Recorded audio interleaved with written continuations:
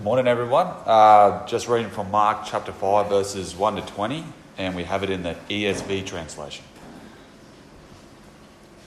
They came to the other side of the sea, the country of Gerasenes, and when Jesus stepped out of the boat, immediately there met him out of the tombs a man with an unclean spirit. He lived among the tombs, and no one could bind him anymore, not even with a chain, for he had often been bound with shackles and chains. But he wrenched the chains apart, and he broke the shackles in pieces. No one had the strength to subdue him. Night and day among the tombs and on the mountains he was always crying out and cutting himself with stones. And when he had saw Jesus from afar, he ran and fell down before him. And crying out with a loud voice, he said, "What have you to do with me, Jesus, Son of the Most High God? I adjure you by God, do not torment me." For he was saying to him, "Come out of the man, you are unclean spirit." And Jesus asked him, "What is your name?" He replied, "My name is Legion, for we are many." And he begged him earnestly not to send them out of the country. Now a great herd of pigs was feeding there on the hillside. And they begged him, saying, "Send us to the pigs, let us enter them." So he gave them permission. And the unclean spirits came out and entered the pigs. And the herd, numbering about 2,000, rushed down the steep bank into the sea and drowned in the sea. The herdsmen fled and told in the city and in the country, and people came to see what it was that had happened. And they came to Jesus and saw the demon-possessed man, the one who had had the legion, sitting there, clothed and in his right mind, and they were afraid. And those who had seen it described to them what had happened to the demon-possessed man and to the pigs. And they began to beg Jesus to depart from their region. As he was getting onto the boat, the man who had been possessed with demons begged him that he might be with him. And he did not have permit to him. And he did not permit him, but said to him, "Go home to your friends and tell them how much the Lord has done for you, and how he has had mercy on you." He went away and began to proclaim in the Decapolis how much Jesus had done for him, and everyone marveled. Thank you.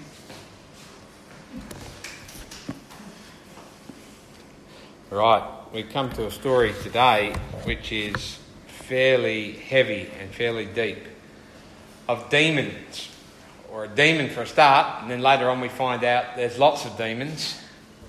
And just to start right up front, the purpose of demonic possession is to destroy the image of God in a person. Demons and the devil desire to take a person away from who they should be and to make them into basically an animal, as this man was. In other words, not to possess anything that's of the image of God. And then suddenly, in God's great power, here is a man completely transformed and healed and restored in every way. He was restored to who he was supposed to be, to the image of God. Okay, so they went across the lake, we're starting at the start of the story, to the area of Gerasenes, however you said it, that's it, which was about a 2-hour journey. They've actually found the site, like they know where this took place, because on the other side of the lake, they found a place where there's a very steep slope, about 30 metres from the water, and it's about 3 kilometres from some sort of cave tombs, where also poor people have lived. So they kind of know exactly where this is, not that I've got a picture for you. And, Jesus, as soon as he steps out of the boat, immediately this man with an unclean spirit meets him. And Mark goes into great detail about the state of this man. This is interesting for Mark, who's been very brief, who sums up all of the temptation of Jesus in half a verse. He goes into great detail. This is a really important happening here. And he talks about this man who had obviously been well known by the people around, and he is in a terrible state. Basically, he's considered to be a madman, and that's fair. Seems to be completely insane. In that era, if someone was a danger to other people, they would simply chain him up, which is a fair thing to do too, probably. And in his case, he had almost a superhuman strength that came from the demons that possessed him. He wrenched the chains apart. He was too strong for anyone to subdue. It kind of reminds you, and I'm not saying it's the same thing, but it reminds you of someone when they've been on meth and you get about 4 coppers who try and pin them down and they have this sort of superhuman strength. Where does it come from? Come back to that in a minute, but he lived among the tombs and the caves. In Luke's Gospel it says he ran around, he had no clothes on. Spent his days running and screaming and shrieking. He would cut himself with sharp stones. He cut himself. A strange behaviour that still carries through today also in people, doesn't it? Now, cutting yourself was actually something that went along with the worship of demons. Demons hate people, do you understand that? And they want people to tear themselves apart. And so, you remember in 1 Kings 18, when Elijah, and there's the 400 false prophets, and they're trying to call down their God, and then to really make their God hear, they cut themselves with stones in the same way. It's something that goes along with that. We don't really know what this man had been into, but we understand this. Demons don't inhabit or possess believers. So whatever he was into was bad. Whether in some way he had invited these demons into his life. Again, people cutting themselves today is involved with turmoil and guilt and shame and a whole lot of rotten self-hatred. That's what the devil brings to people. Because the devil hates people because they're made in the image of God. He had basically an unbearable life. The demons had taken possession of him completely. He was in constant torment. Okay. When he saw Jesus from afar, he ran down and fell before him. Crying out in a loud voice, he said, "What have you to do with me, Jesus, Son of the Most High God? I adjure you," adjure is a word we might not understand, and we'll explain that in a minute. "I adjure you by God, do not torment me." For Jesus was saying to him, or had said to him, "Come out of the man, you evil spirit." It's interesting, as soon as the boat hit the shore and Jesus stepped out, this man ran straight to Jesus. Isn't that interesting? And he fell on the ground before him and cries out loudly. Now, why did he fall on... You know, the Greek word says worshipped. But it doesn't mean he actually was worshipping Jesus, because this demon-possessed man didn't want anything to do with Jesus as such. But what it is, he took the position of worship. He fell down, face down before him. Why did he do that? Because basically that's a defensive position when you know you're faced with a powerful opponent. A more dangerous opponent.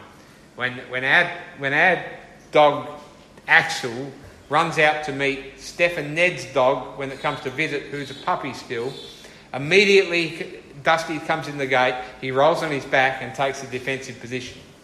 In other words, I'm weaker than you, don't kill me. That's basically what's going on here.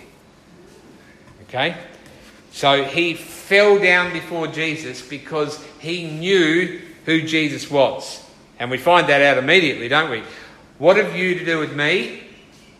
Or what have I got in common with you? Or why are you interfering with me? Something like that. Jesus, Son of the Most High God. The demon admits that there's nothing in common between him and God. In fact, even for a demon to be in the presence of God, or the Son of God, is torture. It's torment. Now, the question I ask here, and I don't get an answer to it, but I don't know if you ask it, who's speaking here? Is it the man or is it the demon, or what's going on? I often ask that question, and sorry, I haven't got an answer to that. In a way, it's both, because the man had obviously gone his own way to worship demons. And the demons were obviously against God, so both of them are against Jesus. And the demons make the man know who exactly Jesus is. So we'll leave my question that I can't. Why did I bring up a question I can't answer? Just because you might be too. So now you know. I don't have an answer. But the demon calls Jesus by name. Jesus. And then he says, Son of the Most High God. In other words, he's saying, you are... he's not using the word Messiah here. He's not using the word Christ. He's not calling him Saviour. He's calling him God. Yep. And why is he doing that? Well, in some way, he's saying, I know who you are. I'm giving you some sort of credit because I don't want to be tormented. James 2:19 tells us, demons know who Jesus is. They believe he exists. They don't believe in him in the sense of trusting in him. They don't have faith in him. They don't submit to him. But they know exactly who he is. These demons knew this is Jesus, Son of the Most High God. And then he says, I adjure you by God, do not torment me. And I had to look this up in the dictionary, this word. I thought, what a funny word. And what it is swear to me by God, swear to me in God's name. This is a demon speaking here. Swear to me in God's name that you will not torment me. It's as if the demon is saying, swear that God would protect me. It's a very strange happening here. He's putting himself in this bowed, low-down position, all in the hope that he won't be tormented. He knows Jesus is superior in power and authority, and the demons knew that they had to leave this man because Jesus had been saying, or had already said, come out of the man, you unclean spirit. Now this is the only time, I know this story is told in a number of the Gospels, but this is the only time where Jesus ever allows a demon to speak. Okay? Every other time he would not let them speak. In this case, he lets him speak. And I don't know if you've noticed in this, there is a lot of the word begging and a lot of the word permission or permitting. Yeah? Because, I know I'm going to say this in a minute, but demons can't do anything unless they're permitted. By who? By the one who is superior, who is Jesus, who has power or an authority over all these demons. So if they sound like they're crawling, they are. They have no choice. They have nowhere else to go. Jesus is the only one who can let them do anything. And if he had been saying, come out of the man, then that was going to happen, and they knew that was going to happen. And Jesus asked them, what is your name? He asked him, what is your name? And he replied, my name is Legion, for we are many. Now, legion means a numerous number of demons inhabit and afflict this man. It's not being exact, but in the word legion is actually a Latin word, and Latin is Roman, right? It's a Roman word, and the Romans meant a great number of soldiers, about 6,000 soldiers, along with all of the support staff and the horsemen and everything else. That was called a legion. We're talking about a whole platoon or some sort of word like that. Not literally 6,000 demons, but what he's saying is here, there is a whole mob. Well, 2,000 pigs go down the hill, so we're talking a big number. Jesus is confronted here with a massive power of darkness. Verse 10 says, and he begged him earnestly not to send them into the country, out to the country. And there's a lot of confusion over what this means. Firstly, who's asking? Is it the man saying, I don't want to leave this place and be in an even further worse place? Partly, that's probably it. Is it the demon saying, don't send us to a place which is arid, away from people? Whatever, they're saying this. Don't send us away. We're not really sure what that means. But there was a great herd of pigs. Now, 2,000 is a great herd of pigs, isn't it? Yeah. Imagine the smell. Send us into the pigs. Let us enter them. He gave them permission. And the unclean spirits come out of the man, that is, entered the pigs, and the herd, numbering 2,000, rushed down the steep bank into the sea and drowned in the sea. Again, what a mess. Now, on the other side of the lake where Jesus went was a Gentile area. If you're wondering what, because Jews don't eat pigs, you see. So we're in a Gentile area here, so they do. They like their BLT sandwiches there. And the demons desire, all that they ever want to do is to cause death and destruction. Yeah? And so when they go into pigs, what are they going to do? They're going to kill them straight away. They'll kill whatever. Which brings a question, how come this man's still alive? Why is he still alive? And the answer is, because the demons can only do what they have permission to do. And if they don't have permission to kill that man, he will not die. Do you understand that? And he was there for this moment where Jesus could show his awesome power. A bit like other places where, why is this man sick? Said the disciples, and Jesus said, he's not sick for any reason of a sin of his parents or sin of himself. He's for this day so I can heal him and show my glory. Do you understand? So, here he is. He's still alive, even in the terrible position he's in. He's kept alive so that Jesus could perform an incredible miracle.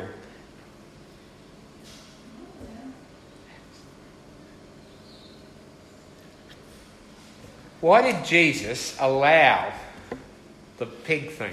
Do you wonder that? I do too. I think that there's two reasons that I sort of did a bit of reading on this, and there's two reasons which I think.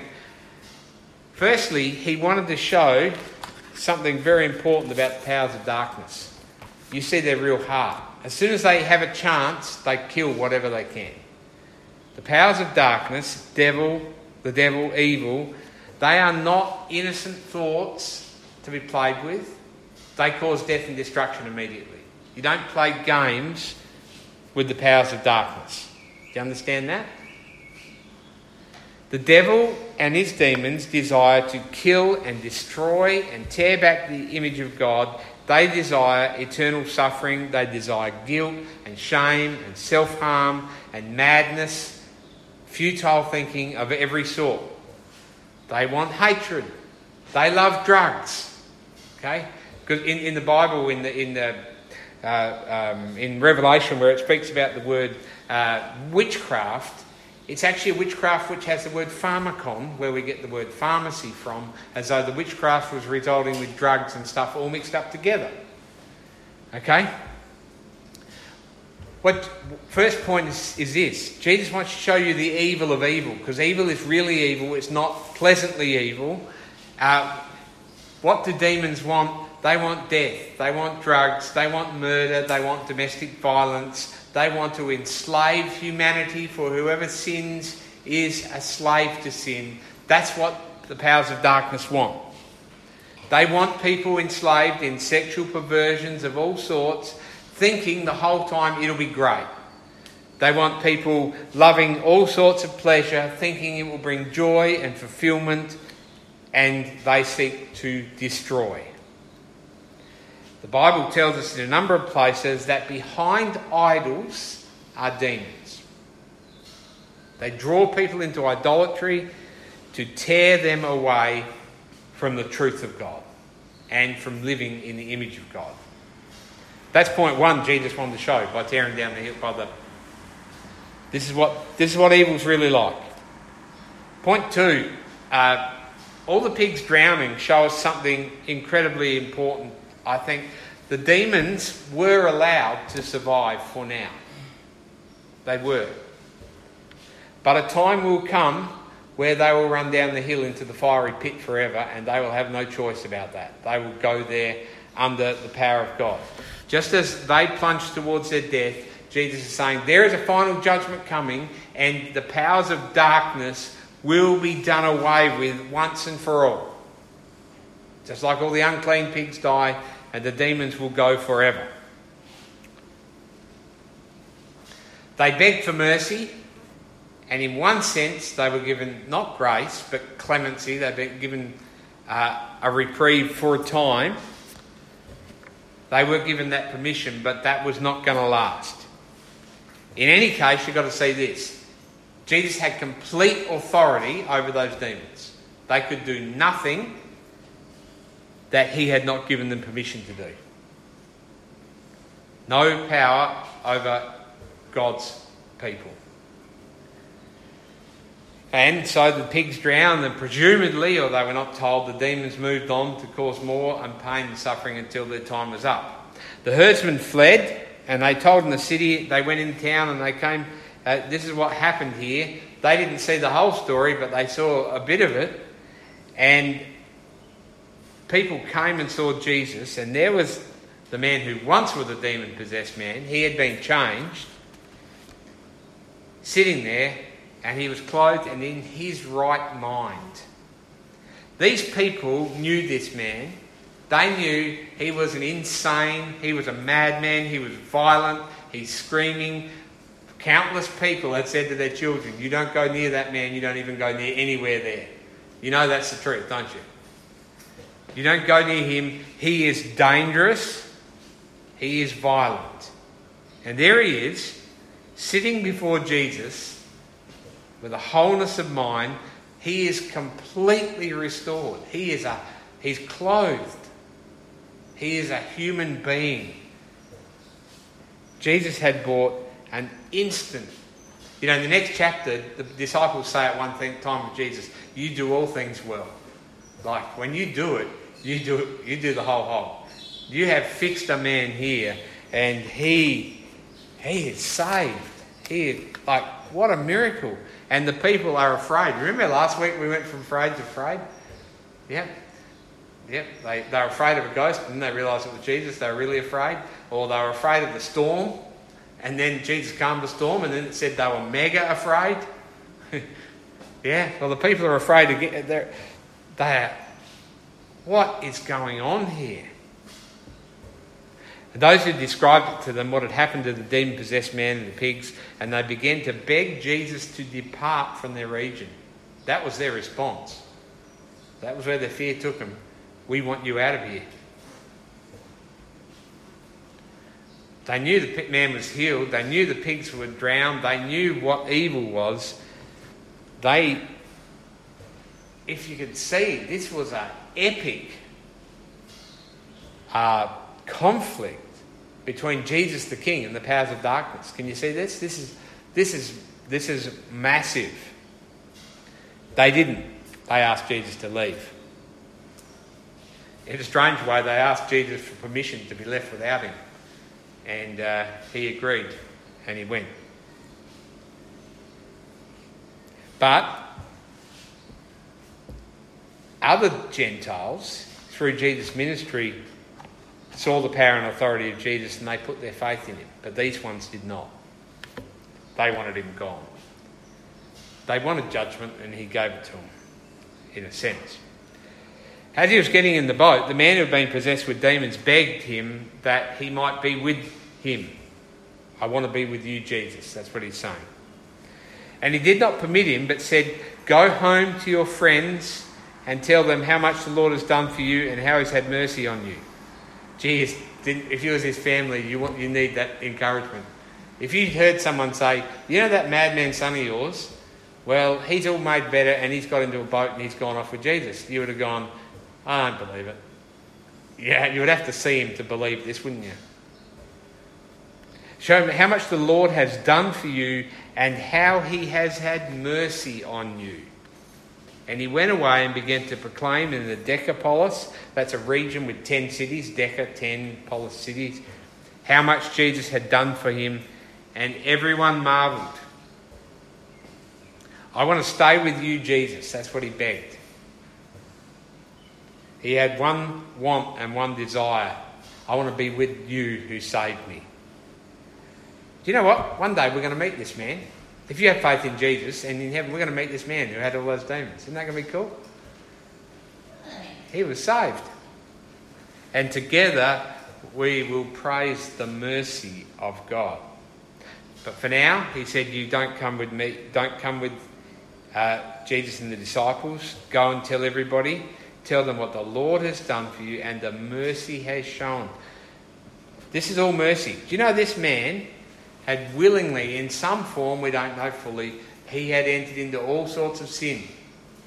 Jesus healed him and saved him. He did nothing in that, did he? That was an act of complete mercy. He had set him free. He didn't come asking for it. When he came and fell before Jesus, he was saying, don't send me to another country area. He wasn't saying, set me free from the powers of darkness. He wasn't begging for that. But you see, that is the mercy of God. While we were yet sinners, in the depths of our sin, Christ died for us. God saves people who still don't even have the will and desire to be saved. Well, that's kind of people in their sin don't want to be with God. Paul, breathing out murderous threats. Jesus appears to him and saves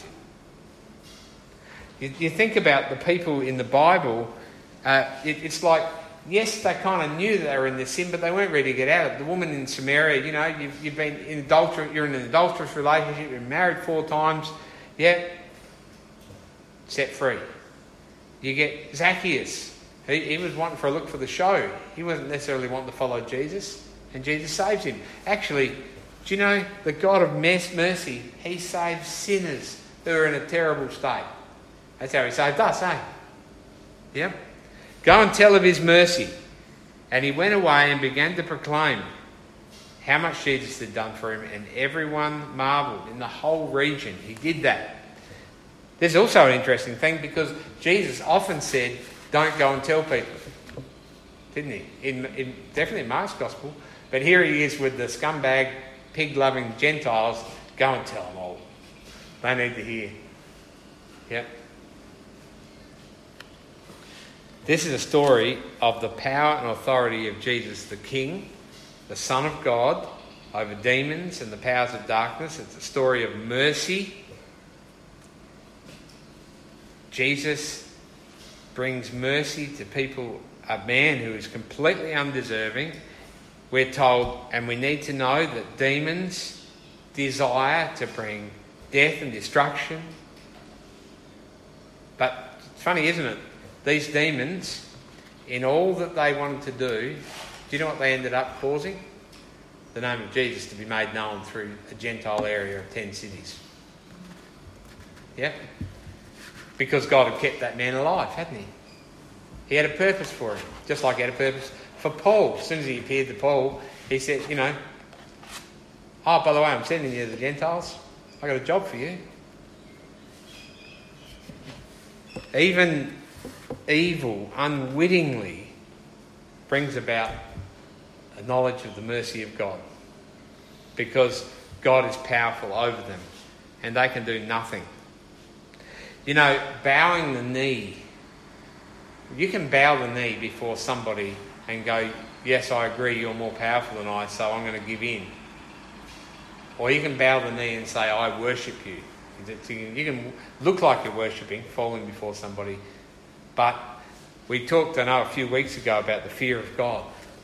The importance of fearing God and knowing who he is. And that brings godly worship, because he is the holy God. In the end, every knee shall bow and every tongue confess that Jesus is Lord, right? Every single person, good and wicked, righteous and unrighteous, will bow before Jesus. Everyone. But they won't all go to heaven, because they don't all worship him. They don't all have faith in him. They don't care for him. The devil knows that his time is short. Revelation 12:12 says, woe to you, O earth and sea, woe to you, the people of this earth, for the devil has come down to you in great anger. The devil is very angry. Why is he angry? Because he knows his time is short. Okay? He is seeking to take people down with him in anger. But God has authority over him. Jesus has authority over a legion of demons. He has authority over the devil. In Luke 8, Luke picks up on something we're not told in this story, and that's that the demons begged not to be sent to the abyss. The abyss. The place of eternal punishment. But that is where Satan and his demons will end up. In Revelation 20 we're told, the devil was thrown into the lake of fire and sulphur, and there he will be tormented day and night forever and ever. There is going to be a time where all evil will be gone. Does that bring comfort to you? Yeah? Evil will be gone forever. At the start of Revelation 21, it says that bit about the new heaven, the Jerusalem coming down and the place of God being dwelling with his people, and there'll be no longer any sea, S-E-A. And you think, oh, no fishing in heaven.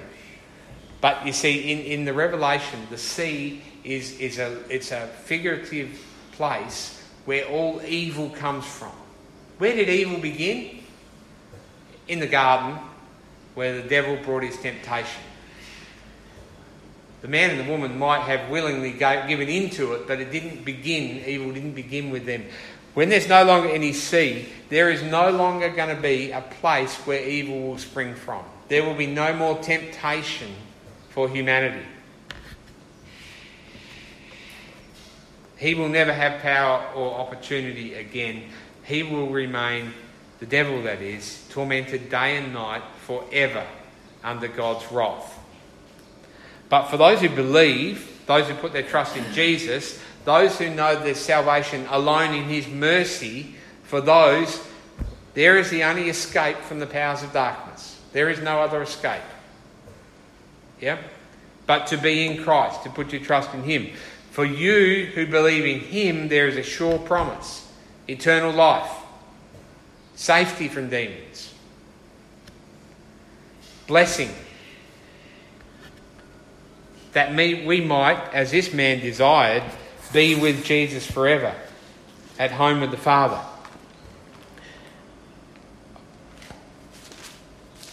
I want to bring one more word into this, and that, excuse me,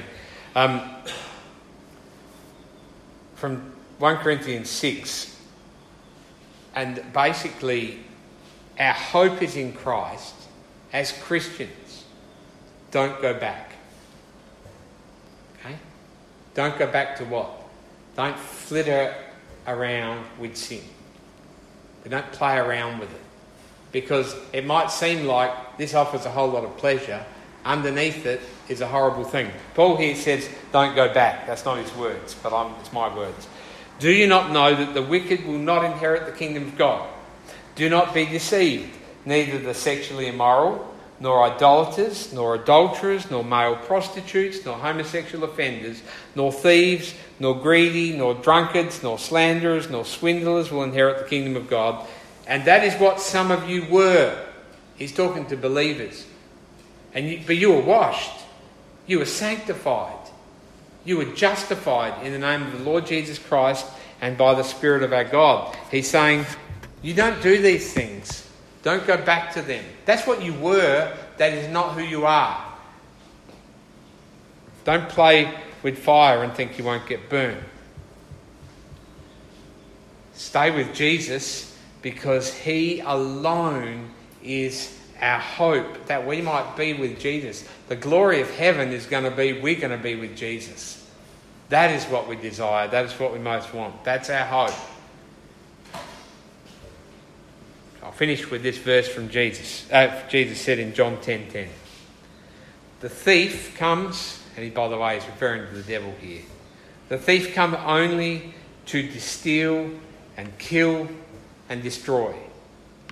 I, that's Jesus, came that they may have life and have it abundantly.